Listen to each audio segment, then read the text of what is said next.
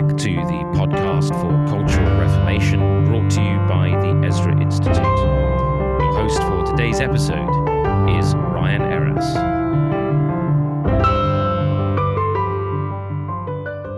Well, welcome back. This is the podcast for Cultural Reformation, brought to you by the Ezra Institute and resident on the Fight, Laugh, Feast network. I'm Ryan Eras, and I am joined in this new iteration of the Knox Cellar, or Cellars, by Nathan O'Black and Dr. Joe Boot. We're back for season 6, and as we get into this season, we've had a few discrete episodes so far. It's been a privilege to have guests and fellows and be together. But our theme that we're going to embark on, you call it maybe a mini series. We probably won't take up the whole season with this, but we're getting into the subject of Thomism. That's for anyone who maybe that's a new word for you. It comes from the thought and the influence of Thomas Aquinas. And Aquinas himself, even if you know nothing about him, has had a profound cultural influence in the West, not only on thought, but in any major city you drive through and you will see a Catholic church, maybe a Catholic secondary school that bears his name in any English-speaking nation in the world and beyond. So there's a lot to consider in dealing with or thinking about, talking about Thomas. And today we're going to consider just where this influence came from, some of the broad strokes of who he was and what he taught, and some of the issues for why that influence is persisting, and in some cases in Protestantism even finding a resurgence. So by God's help, that's where we're going to be going today.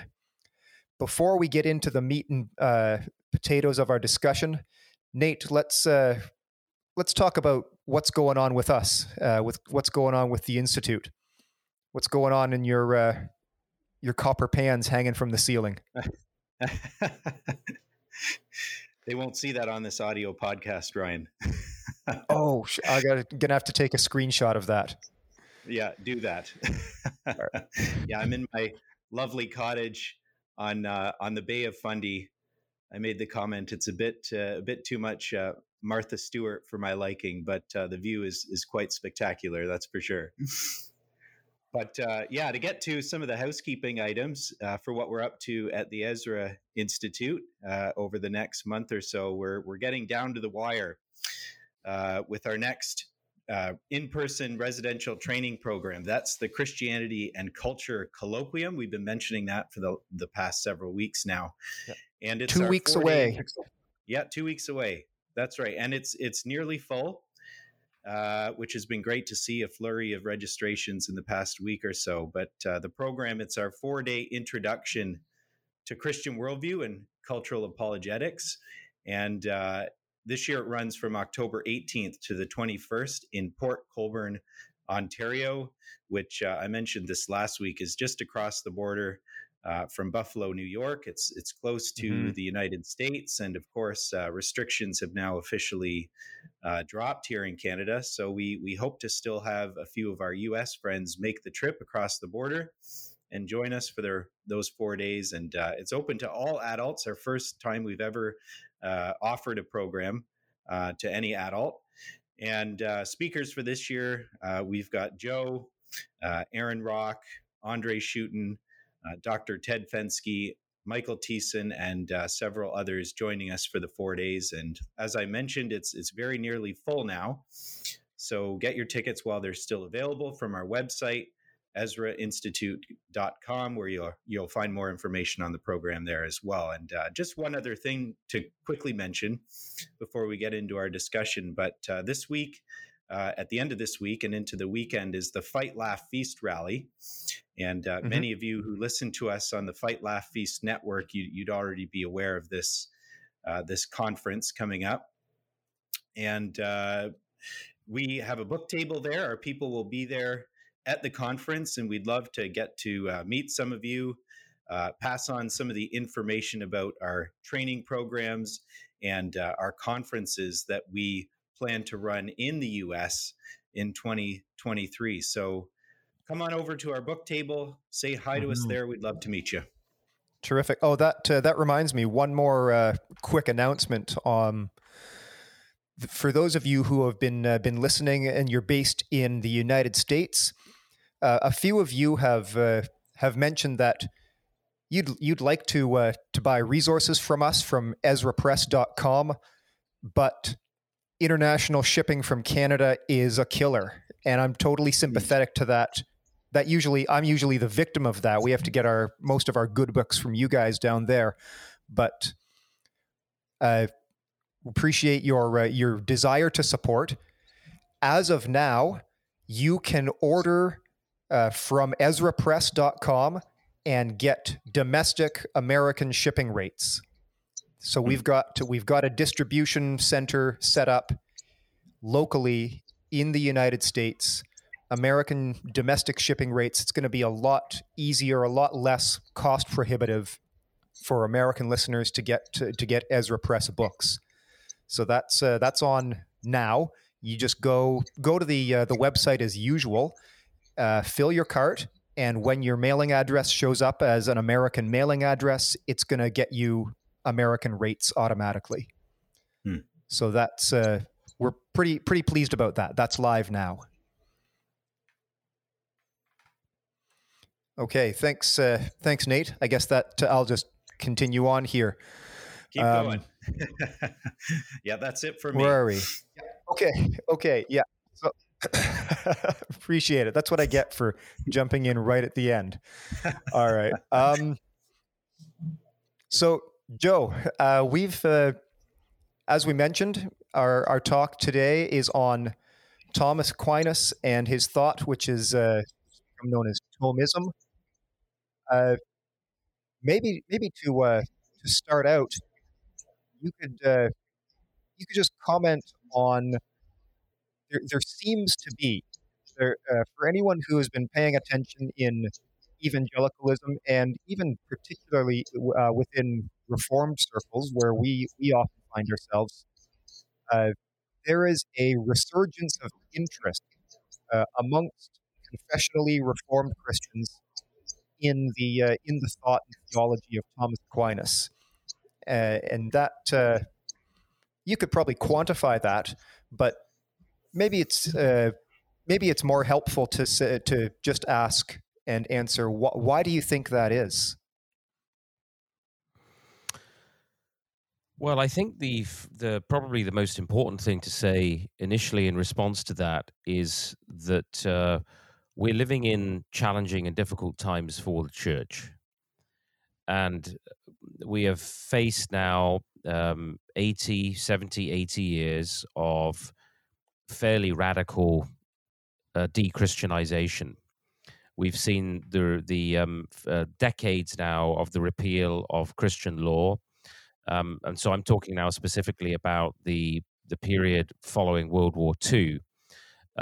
We have seen the radical transformation of the West, and increasingly now a precipitous slide into decadence, with some, let's say, hopeful signs here and there of a counter reaction beginning.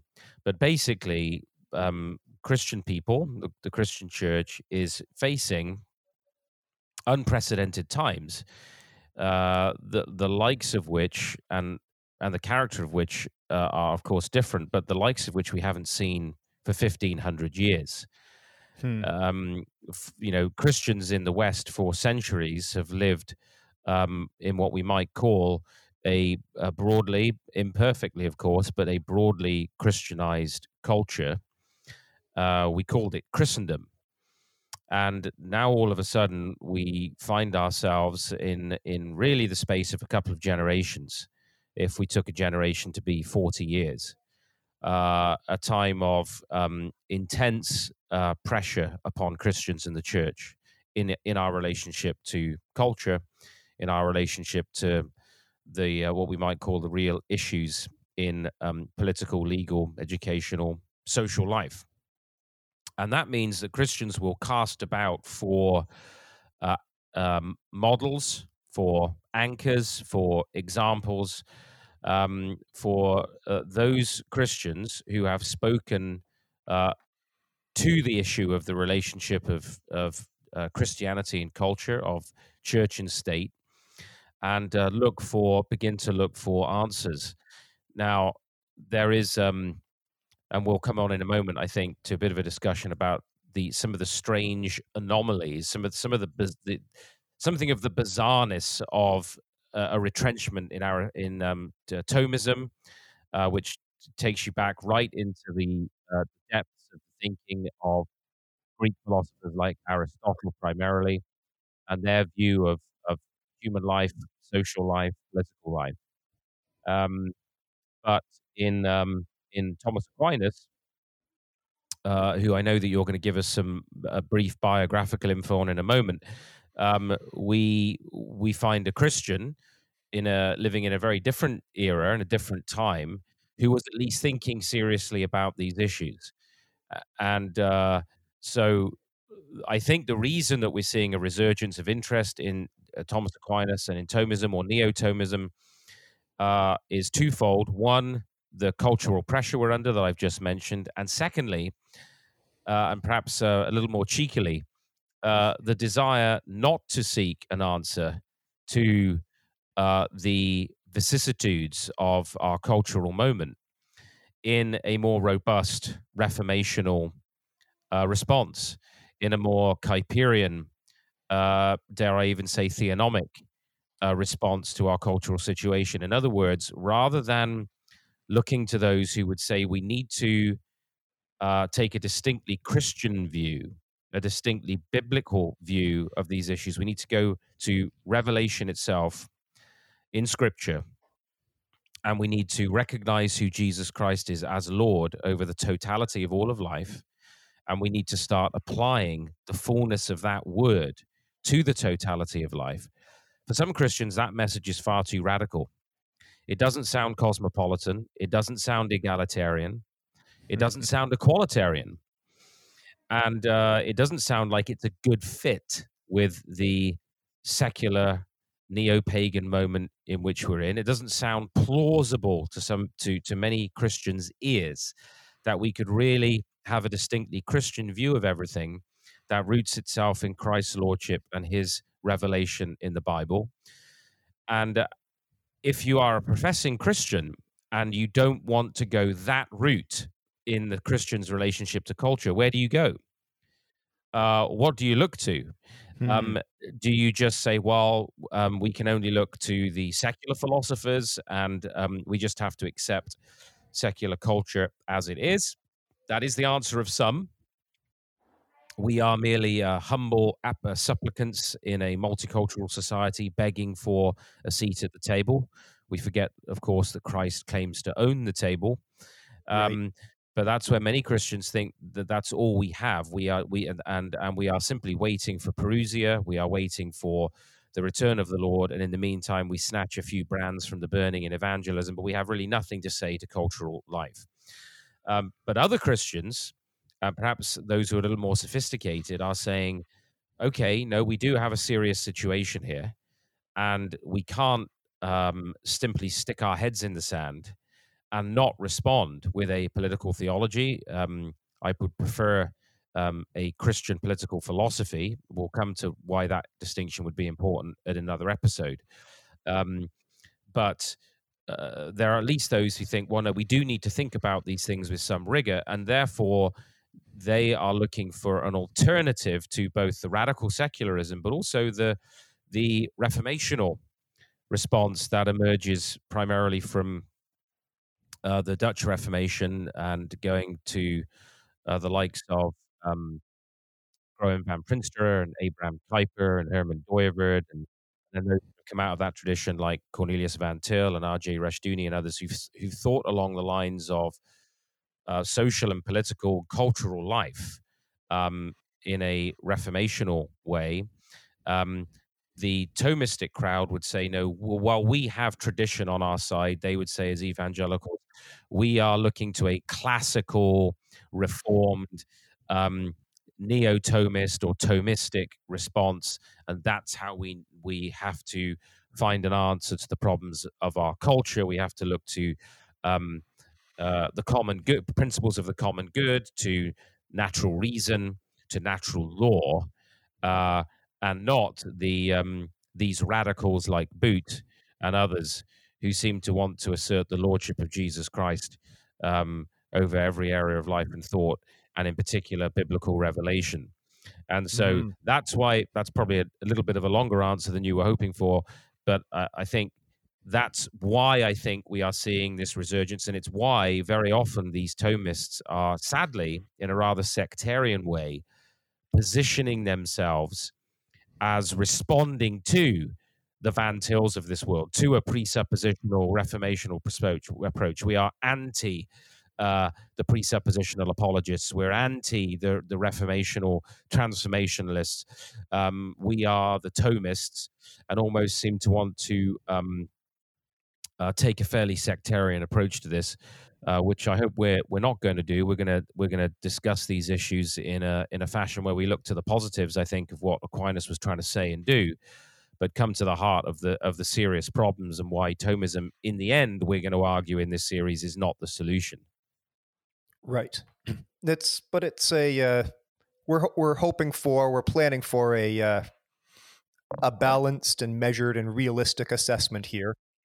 Nobody wins when we knock over straw men. So that's right. Once we get deeper into Thomas's thought, that will flesh out, and we'll try to present that. Let him speak for himself. Mm-hmm. And Ryan, just before you jump into that biographical sketch of Aquinas, which I think is what you're prepared to do next, just this goes along really well with what Joe's talking about. But Joe, you mentioned some anomalies and ironies present in this kind of debate. I mean, one of them that we've talked about often before is there's this resurgent affinity for Aquinas and Thomism, and we see it mainly amongst the Reformed community.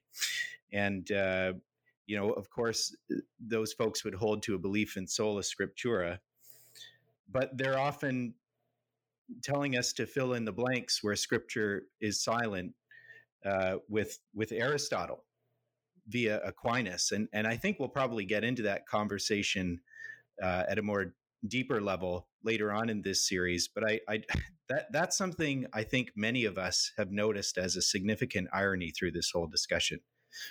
Mm-hmm. Yeah, I think there are a number of profound ironies, actually, of Protestant Reformed people looking to Thomas Aquinas as the solution to either the church's or societal ills in our present moment. We have to have sympathy with Thomas Aquinas himself. We'll come to the reasons why in a moment. And we have to understand him in the context in which he lived and the peculiar challenges that and the task that he believed he was facing. But there's a number of things that are strange about evangelicals, Protestants, especially Reformed people, looking to Thomas Aquinas. His view of sort of a metaphysical theology, for example, that's again rooted in Aristotle, that we can develop by way of negation. And this will be a subject I think we'll probably pick up on in one of our sessions as we go through this series, that we can actually develop very concrete ideas about God purely by human reason, that we can actually argue and prove through natural reason. And this, of course, is the argument between, our apologetic tradition in the transcendental tradition, the presuppositional tradition, and over against the classical apologetics. The notion that we can take so-called truths of natural reason, and from nature, in inverted commas, which is very much an idea of nature taken over from Greek philosophy, and prove the existence of God as a kind of pure form from the world of sense, and develop things like cosmological arguments from motion, that will take us back to God, as though we're in any way establishing the reality of the living God, the triune God revealed in the Lord Jesus Christ by such arguments. So you've got ideas of natural theology that it would be very strange for evangelical Protestants to be looking to. The Reformed tradition has been very strong, if you look at the Reformed confessions, on the importance of God's law word and the Bible as primary, as fundamental. And yet, Thomism would take us into and deep into the idea of natural law, which is basically in Thomism, in Thomistic thought, the bridge between eternal law in God's reason and creation. So it's the human corollary of an idea of eternal law, which, again, I want to save that for another episode, of this whole idea that there are eternal laws that would seem to violate creator-creature distinction. There is creation law, but creation isn't eternal. God alone is eternal. And so the notion that we should be finding our primary resources in abstract notions of natural law that find their origins in Stoic and then Aristotelian philosophy, I think is significant. But also at the other end of things, not just at the philosophical, classical, pagan tradition end of things, but there's some other ironies as well, because Aquinas was very strong, and to be commended, for his conviction that God's authority and God's moral law bound princes and rulers and kings, and that actually the church could even declare the authority of a human government null and void based on their violation of God's word. That's pretty different to the sort of perspectives we've been hearing the last couple of years, don't you think? That's like what people accuse you of. Right, precisely. Some of the things that Thomas Aquinas was quite comfortable saying about the authority of the church, about the authority of God's moral law, many of these sort of neo-Thomists today within the evangelical community would shy well away from, and would want to distance themselves. Again, Aquinas was concerned with very much the justification of a papal theocracy. And of course, we don't believe in a papal theocracy as reformational people, but we do believe in theocracy, the rule of the Lord Jesus Christ.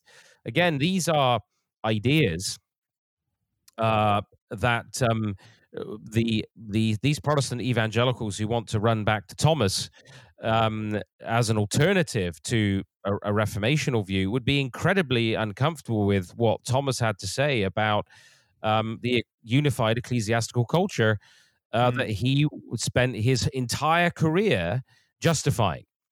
And so there are, you're right to point out, Nathan, some very interesting anomalies in the Reformed community, looking to Thomism as the response to our current cultural moment. And I think we'll just sort of leave those hanging out there in this episode as a bit of a teaser for us to go into in more detail in another episode. But I think some of those anomalies do need exploring and exposing a bit, because there are some real inherent contradictions there if we actually hold on to a Reformed confession, that we should be embracing Thomas in such a fashion. Yeah, no, that's a worthwhile observation, Joe, and it's also just worth mentioning. I'll talk a little bit about just who Thomas was, but it's worth mentioning off the top that it is not. This is kind of the nature of of Thomas's thought. It is what it is, such that, in the centuries past now, you have myriad interpretations and several distinct schools of thought within Thomism. You can't just say, well, I'm a Thomist. Well, it's not, even for somebody who knows who Thomas was, it's not immediately apparent what that entails. Yeah, and I think we want to stress that our primary interest on the podcast for Cultural Reformation, and as the Ezra Institute, in a discussion of Thomas Aquinas and Thomism, is not so much in his elaborate idea of essences and the way he took over many Aristotelian categories for theological discourse.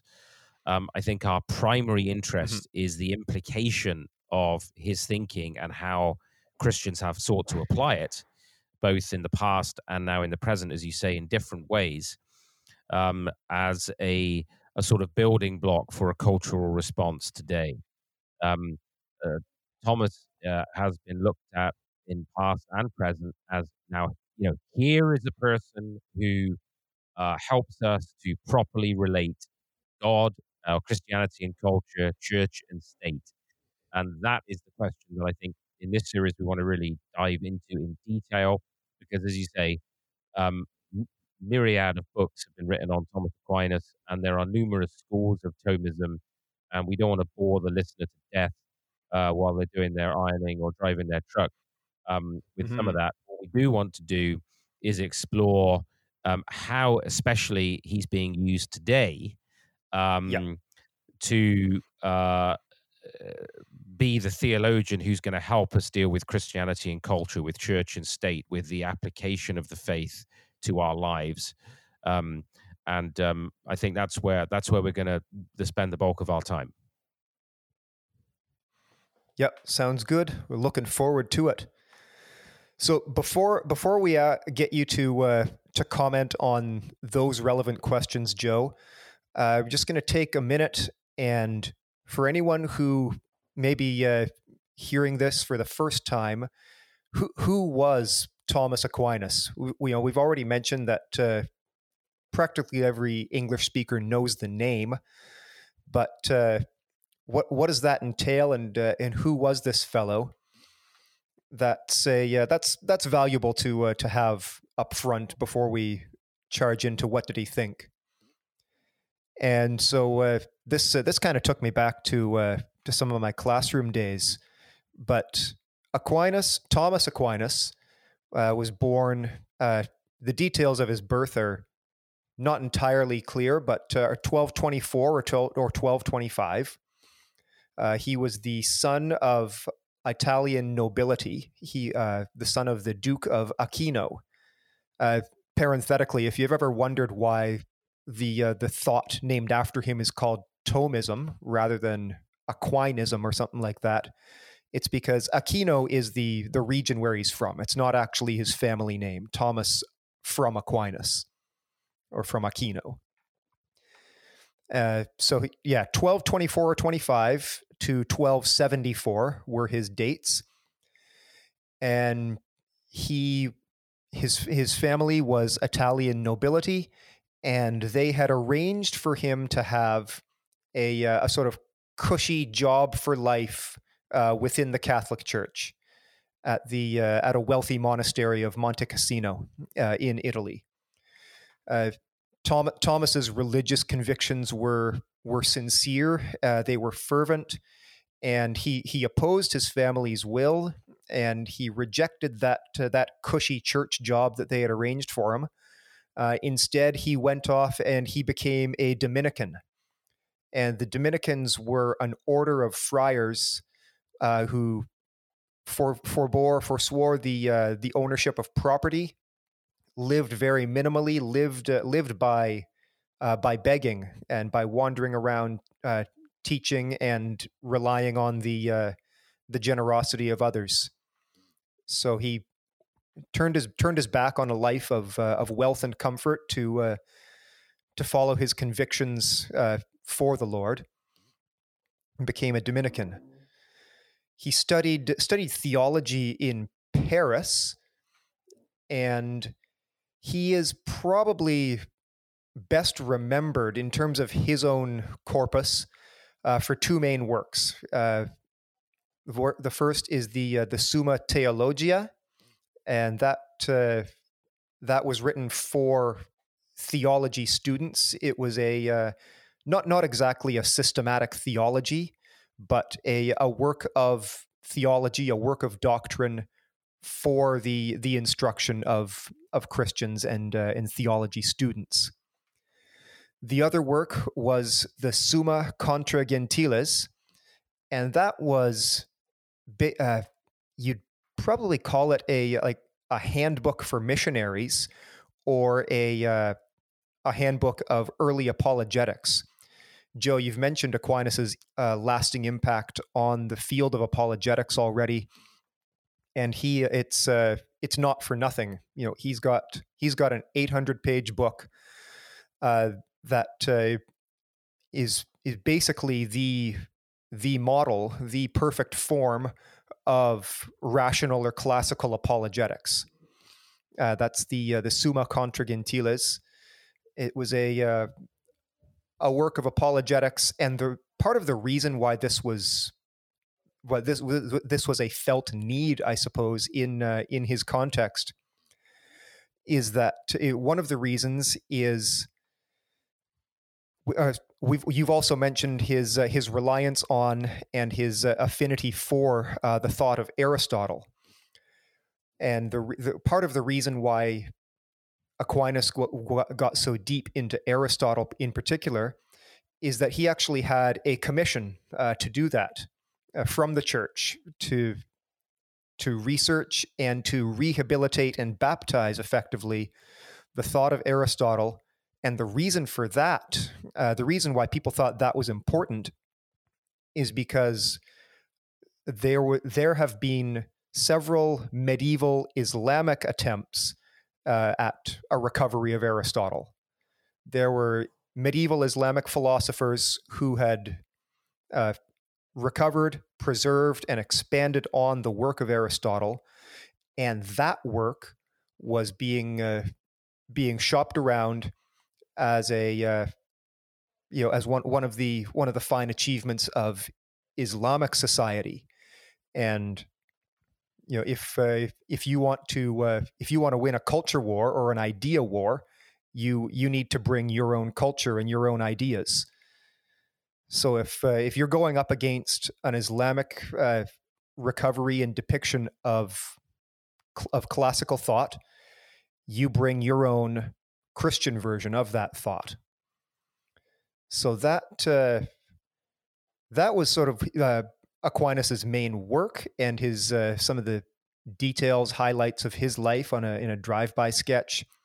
And Joe, where we're going to be going, or one of the places we're going to be going, is this question that was a major medieval problem, or a big question on the medieval mind, is the question of the nature of the relationship between grace and nature, and especially on the natural ability to reason.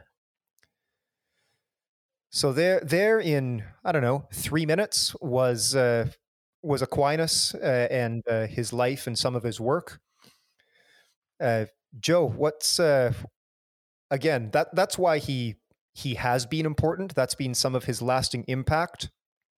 What do we need to know about or think about Aquinas and his thought for today, for the balance of this conversation? Well, I think one of the places where, and I think the reason a little bit of that biographical information is so important for people, is that ideas don't just sort of incarnate themselves randomly in abstract form in people's minds. They are, they're historically situated, and we're all historically situated, and that means that there is always, for all of us, limitation to the reach of our minds and our understanding, and it's important, I think, for listeners to first of all think about this whole challenge of Christian apologetics, the Christian's engagement with the world, from the perspective of the Christian the Christian church emerging 2,000 years ago, to begin to understand Aquinas' situation. So initially, the gospel is being preached to the Jews. And then, of course, you see in the book of Acts that the gospel is spreading to the Gentile nations. Paul himself, right back there in Acts 17, is interacting with the leading pagan philosophers of his era, some of whom become followers of the Lord Jesus. And we know that from the book of Philippians that the message of the gospel was penetrating even Caesar's household in the life and ministry of the Apostle Paul. But the context into which this gospel is arriving is the Greco-Roman world. And the Greco-Roman world is one of civilization building, of an immense history, of a vast empire, and of a great deal of philosophical reflection. And this is something that Augustine, who certainly Aquinas refers to a fair bit, but departs from substantially,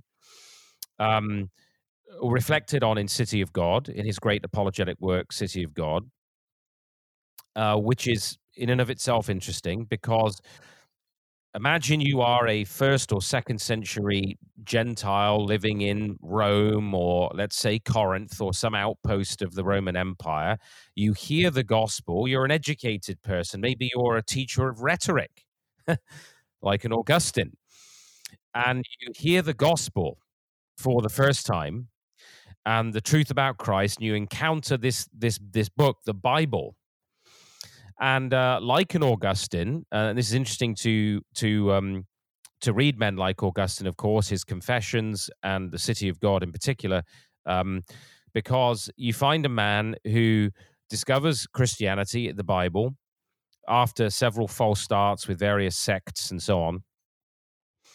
And he initially sees the Bible very much as especially the Older Testament, as kind of primitive. It's kind of visceral, sort of base. This doesn't seem like the elevated philosophical thinking of the pagan world that he was accustomed to. It was very earthy, very practical. Of course, Augustine goes through this process where he surrenders himself to Christ and to his word. But throughout his thought, Augustine battles and wrestles with the challenge of integrating the fullness of God's revealed word, Christianity, into his life as a thinker, as a teacher of rhetoric, and then simply as a Christian. What does it mean for a Christian now? This is still part of the early life of the church. So, obviously 1st, 2nd, 3rd century, 4th century, 5th century, you've got these Christians who are engaging the pagan world, and there's a variety of possible responses. And Augustine makes several attempts at a commentary on the book of Genesis, to try and, as he's trying to shake himself free of various Greek philosophical assumptions and categories, doesn't fully manage to, publishes his retractions at the end of his life. And I don't want to digress this too far onto Augustine, but I think the illustration of Augustine is important. And he's wrestling as a man, as a Christian, but as a Christian thinker, and how to resource the church, how to resource other Christians in their thinking about this colossus of pagan culture and how Christianity is meant to interact with it. And actually, Augustine, interestingly enough, doesn't attempt any major radical reforms of the Greco-Roman culture into which he was born. He has a fairly critical posture towards the Roman Empire in the City of God. But for the most part, even Augustine accepted the political status quo. And this is one of the dangers of primitivism that we often talk about on our show, which is that, when people say, oh, we've just got to get back to the early church. Well, actually, there's a danger with that. The kingdom of God is making progress in history. Our understanding is developing. It's being enriched in terms of the word of God. We are, as Reformed people, we're always in reform. We're always seeking to reform ourselves to Scripture. Augustine was trying to do that, and despite his best efforts, he accepted pretty much the political status quo. He tried to sort of devise a synthesis himself between Christianity and classical culture.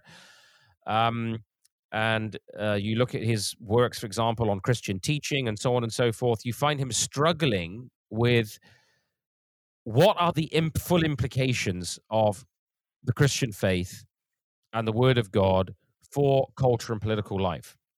Now, there were other church fathers, and you see a variation in people like Tertullian and Tatian, who wanted almost a wholesale rejection of classical culture. They recognized there was a core logical truth there. They recognized that if Jesus Christ is Lord, we need a fresh start. We have to think through all of these issues from a Christian standpoint. But that's incredibly difficult, and you cannot rid yourself and wipe away history. You can't rid yourself of the culture around you. And what Christ requires of us is to engage in terms of his word in the fullness of his truth with the paganism or the Islam or whatever hostility might be around us in our culture to the gospel, and engage with it, engage with those who represent the prevailing perspective.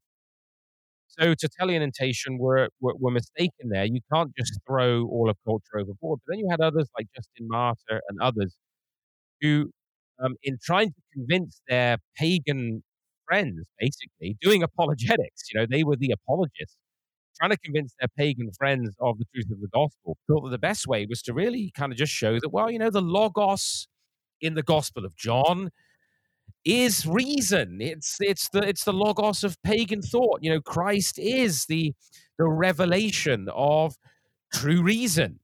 And efforts were made in this kind of building bridges into pagan culture. A lot of these apologists, these sort of Christian intellectuals, they went to the other extreme of thinking they could really baptize all of this paganism and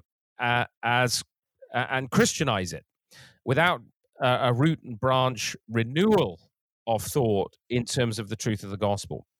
Now, how's that relevant to Aquinas? Well, obviously, you're fast-forwarding from Augustine, you're fast-forwarding 7-8 centuries, and you're in this era after the great Christian thinker Anselm, who's considered the father of scholasticism, a sort of method of Christian teaching, Christian synthesis.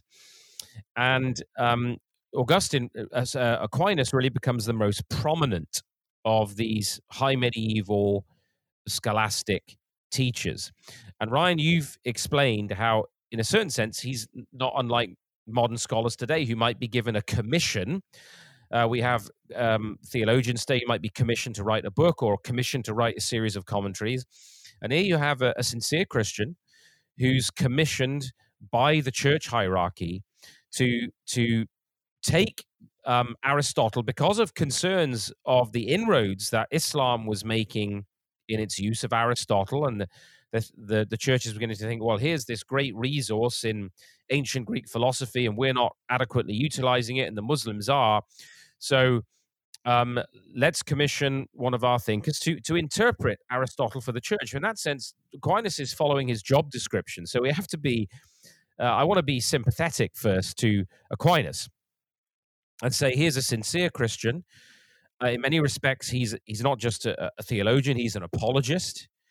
And he's, in many respects, trying to offer an apologetic for the Christianized culture in which he lived with critics of the church. He's engaging in an apologetic. He is trying to, in a certain sense, justify the ecclesiastical culture of the Roman Catholic Church in its hierarchy, the papal theocracy, the unified ecclesiastical culture of the time, and not just the church, but the social order that surrounds it.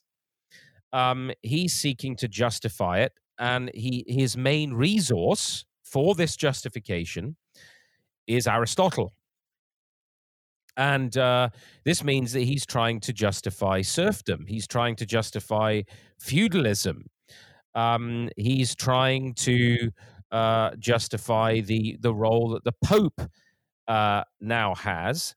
And he's trying to justify the idea that basically the Roman Church, under its papal head, is the embodiment of the kingdom of God. And that would take us back to Nathan's earlier comment and questions about, well, there's a certain irony here in evangelicals looking to this Roman apologist. There's a reason why he's the angel of the Roman Church. He's the angelic doctor of the Roman Catholic Church. Romanism has looked to Aquinas right through to the present day for much of the justification of its theological ideas and of its social ideas and the role of the church. And you could certainly argue that the modern Roman Catholic doctrine of subsidiarity owes its roots to, which we'll come on to in another episode. We don't want to confuse people, but it owes its roots to the teaching of Thomas Aquinas.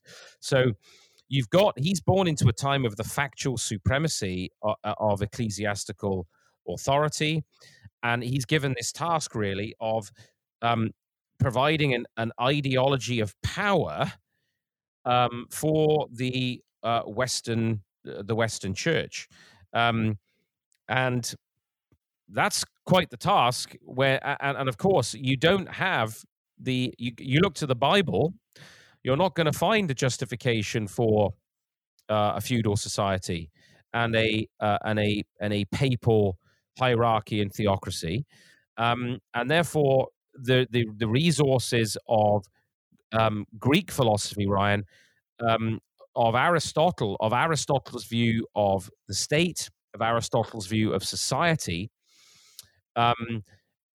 taking over the Greek idea of nature as form and matter, and the highest natural institution being the state, and then seeing Aquinas developing this view that, in a certain sense, there's sort of two levels of reality and two levels of knowledge.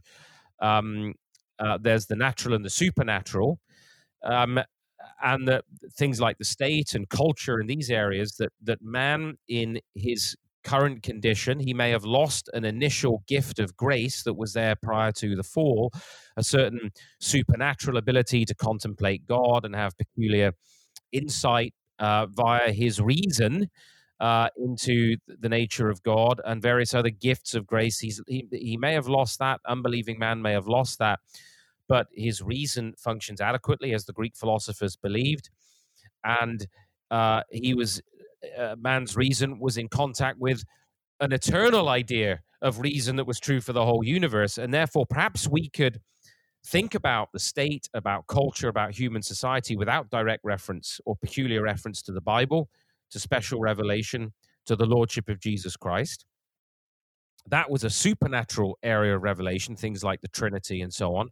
And that might be necessary for a full understanding of redemption. He didn't deny that. But man's reason was only tainted. There was a loss of a special gift, but it was adequate for the task of dealing with the issues of nature, of culture, of politics.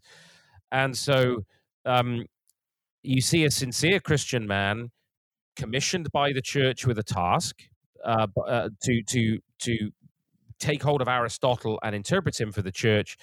And he does so, and as a result, he comes up with, amongst other things, essentially a view of church and state, social theory, based on this synthesis idea of nature and grace, taking over a Greek view of nature, which we'll talk about in another episode, what exactly that meant and why this had such dramatic implications for Thomas Aquinas' thought.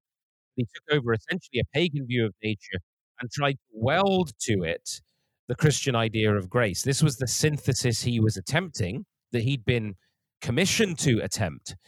And he did so in very much the context of Christendom, where the vast majority of people would have professed the Christian faith, and where it was more a project of justifying the existing social situation, the existing cultural situation, the existing place of the church, in that hierarchical structure, and Aristotle provided those resources.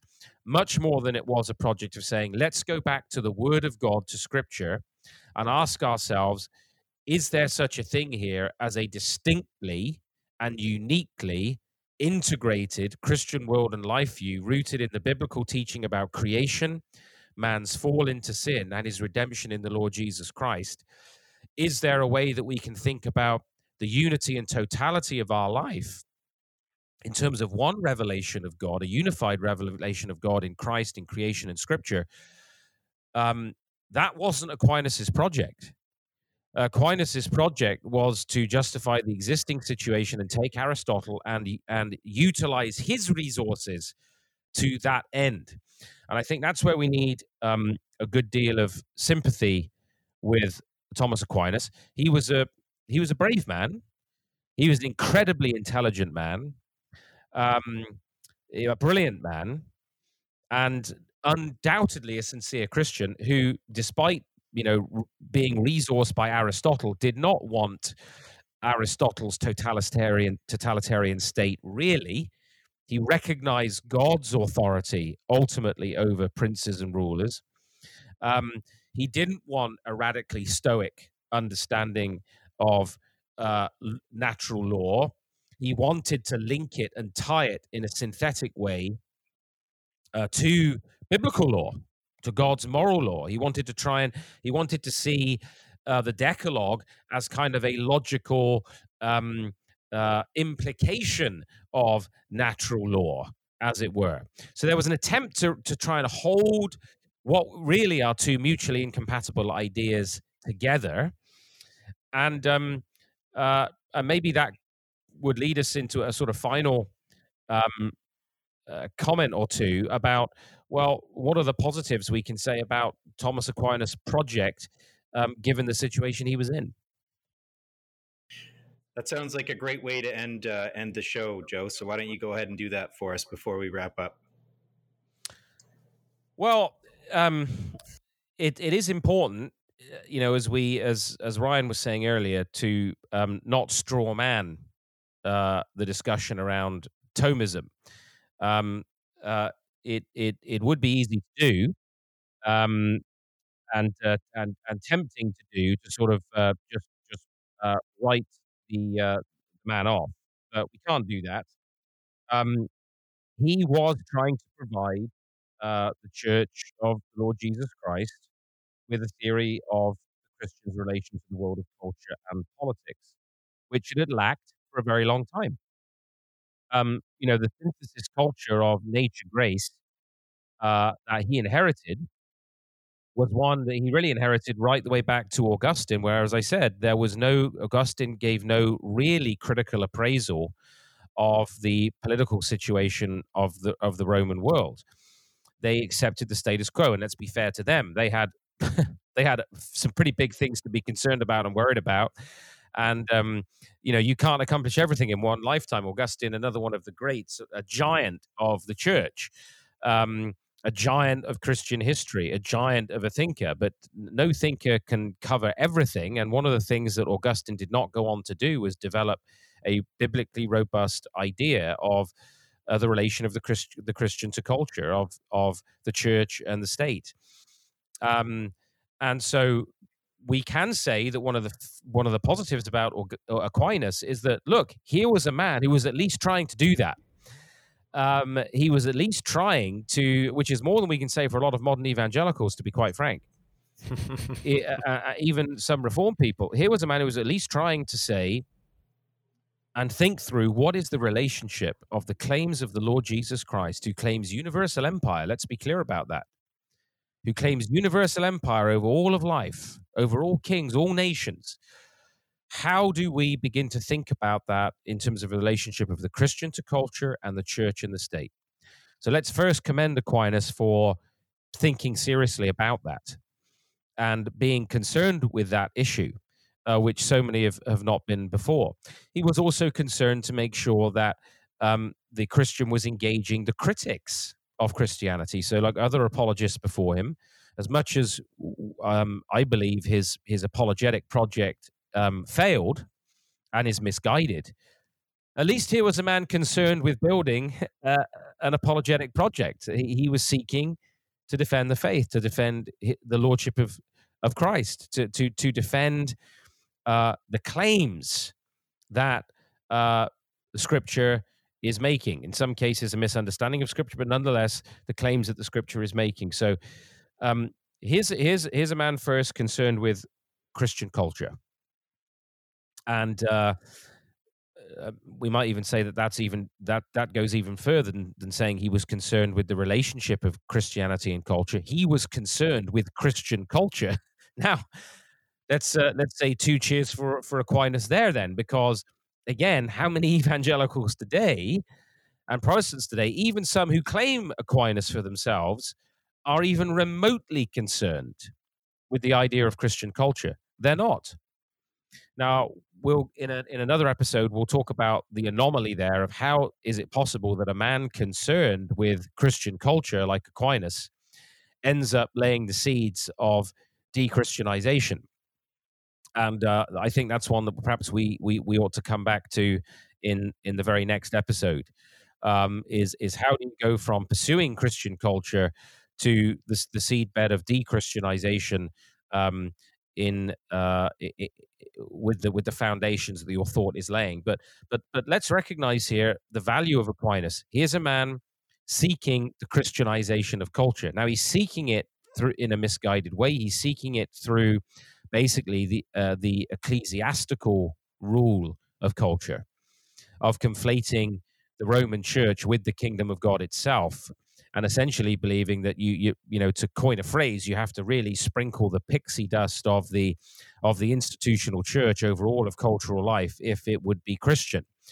But here is a man concerned with Christian culture, with applying the faith.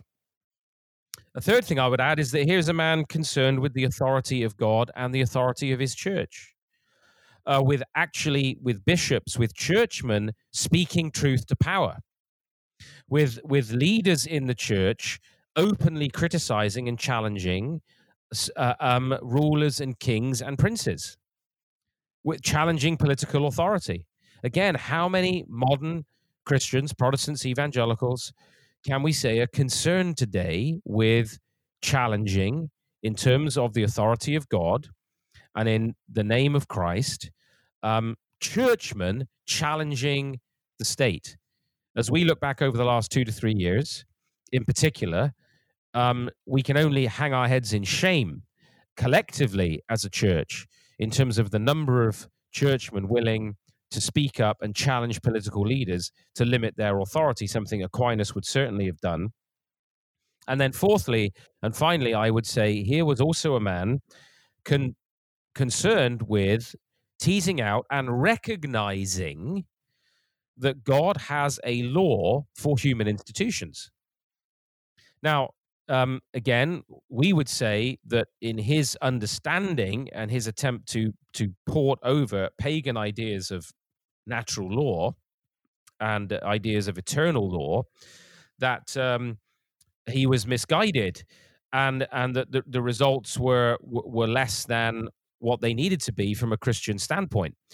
Having said that, just by believing and recognizing that God did create all things, there's a slight anomaly in Augustine's thought, Aquinas' thought there, which we'll have to come back to, about that God not really creating the principle of form and matter, but at least everything visible that's created. He did believe that God created it all, and that therefore God has a law for creation.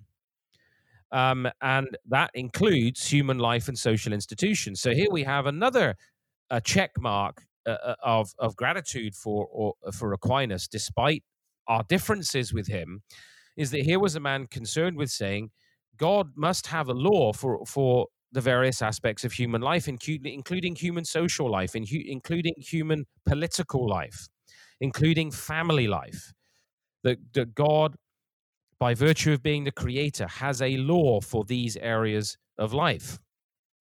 And so, again, we would want to commend Aquinas for being concerned with and teaching that God has a law to govern his creation. And he has a law for human institutions as well. And so I think that that's an appropriate place to start this miniseries, is with gratitude, with a recognition that even when Christians get things wrong, and we of course have the benefit of hindsight and historical development to be able to identify such errors, even if they are partially right, they benefit and bless the culture. For all Aquinas's errors and mistakes, in my view, in apologetics, in natural theology, in social and political theory, in spite of those errors, just by aiming at a defense of the faith and declaring God's authority over the state, and by talking about God's law for society, even in a distorted form, it was still a blessing to the West. Christendom and the unified ecclesiastical culture of the medieval world is part of our inheritance, without which we wouldn't be here today, without which we wouldn't have gotten to the Reformation, without which we wouldn't have inherited the institutions that we've inherited and known the freedom and the blessings that we have. So we can say that just as even when an unbeliever obeys God's word or God's law, even by accident or purely out of a sense of practicality, instrumentalism, a utilitarian notion that this will lead to a good outcome for me, will be blessed. Well, even within the context of, we might say, the errors of a classical apologetic and social theory, nonetheless, God has been able to use a sincere believer aiming at something important for the good of his kingdom. Of course, lots of negatives came with it. Don't get me wrong. This is not an endorsement of Aquinas' thought, but it is an attempt to humbly recognize that the great Augustine made all kinds of mistakes. The great Aquinas made all kinds of mistakes, and as have great leaders and thinkers since. And God has still graciously used them. And so for his concern for Christian culture, his concern for applying the faith, his concern for defending the faith, his concern for the authority of God and his church in society, and his concern for God's law for human and social institutions, we can commend Aquinas. But let me conclude with a quotation from one of my favorite Christian thinkers, the English Anglican Hebden Taylor, a reformational thinker and pastor and leader in the last century, who actually nonetheless gave this caution. He said this, and this will balance what I've just said about Aquinas, I'm sure. And I quote now: the Thomistic attempt to synthesize the wine of the gospel, this is Hebden Taylor, to synthesize the wine of the gospel with the oil of Aristotelianism, has been the most misguided effort in the history of human thought. Far from baptizing Aristotle into Christ as he thought, Aquinas merely succeeded in opening the floodgates to modern humanistic apostasy and the Leviathan godless state. End quote. Now, that might be a slight overstatement. It might be an exaggeration on his part for effect. It's probably not the most misguided effort in the history of human thought, but it's certainly one of them. Because what we will see did happen, the unintended consequence, we should say, of much of Aquinas' project has led to the opening of the floodgates of modern humanistic apostasy. And so we would say that the notion that the answer to our current cultural crisis is to flee back to Aquinas and his rationalistic, scholastic answers for culture would be misguided. Right. So I guess it should come as no surprise to listeners that we would wind up differing from Aquinas on many of his conclusions. But as you've said, Joe, grateful for many of his starting principles and his aims, and certainly a man who had the courage of his convictions. Well, that's as we've said a few times, this was never going to get solved or unpacked in one episode. Mercifully, and you got to love what you do. We're gonna get back to this. We get to do this every week. Yes, so it's we're exciting stuff. Absolutely. So I'm personally looking forward to continuing to tease this out, and I hope that you all are as well. Joe and Nate, it's been good to be with you here. And from all of us, we remind you that from him and through him and to him are all things. To him alone be glory forever. We'll look forward to being with you again next week.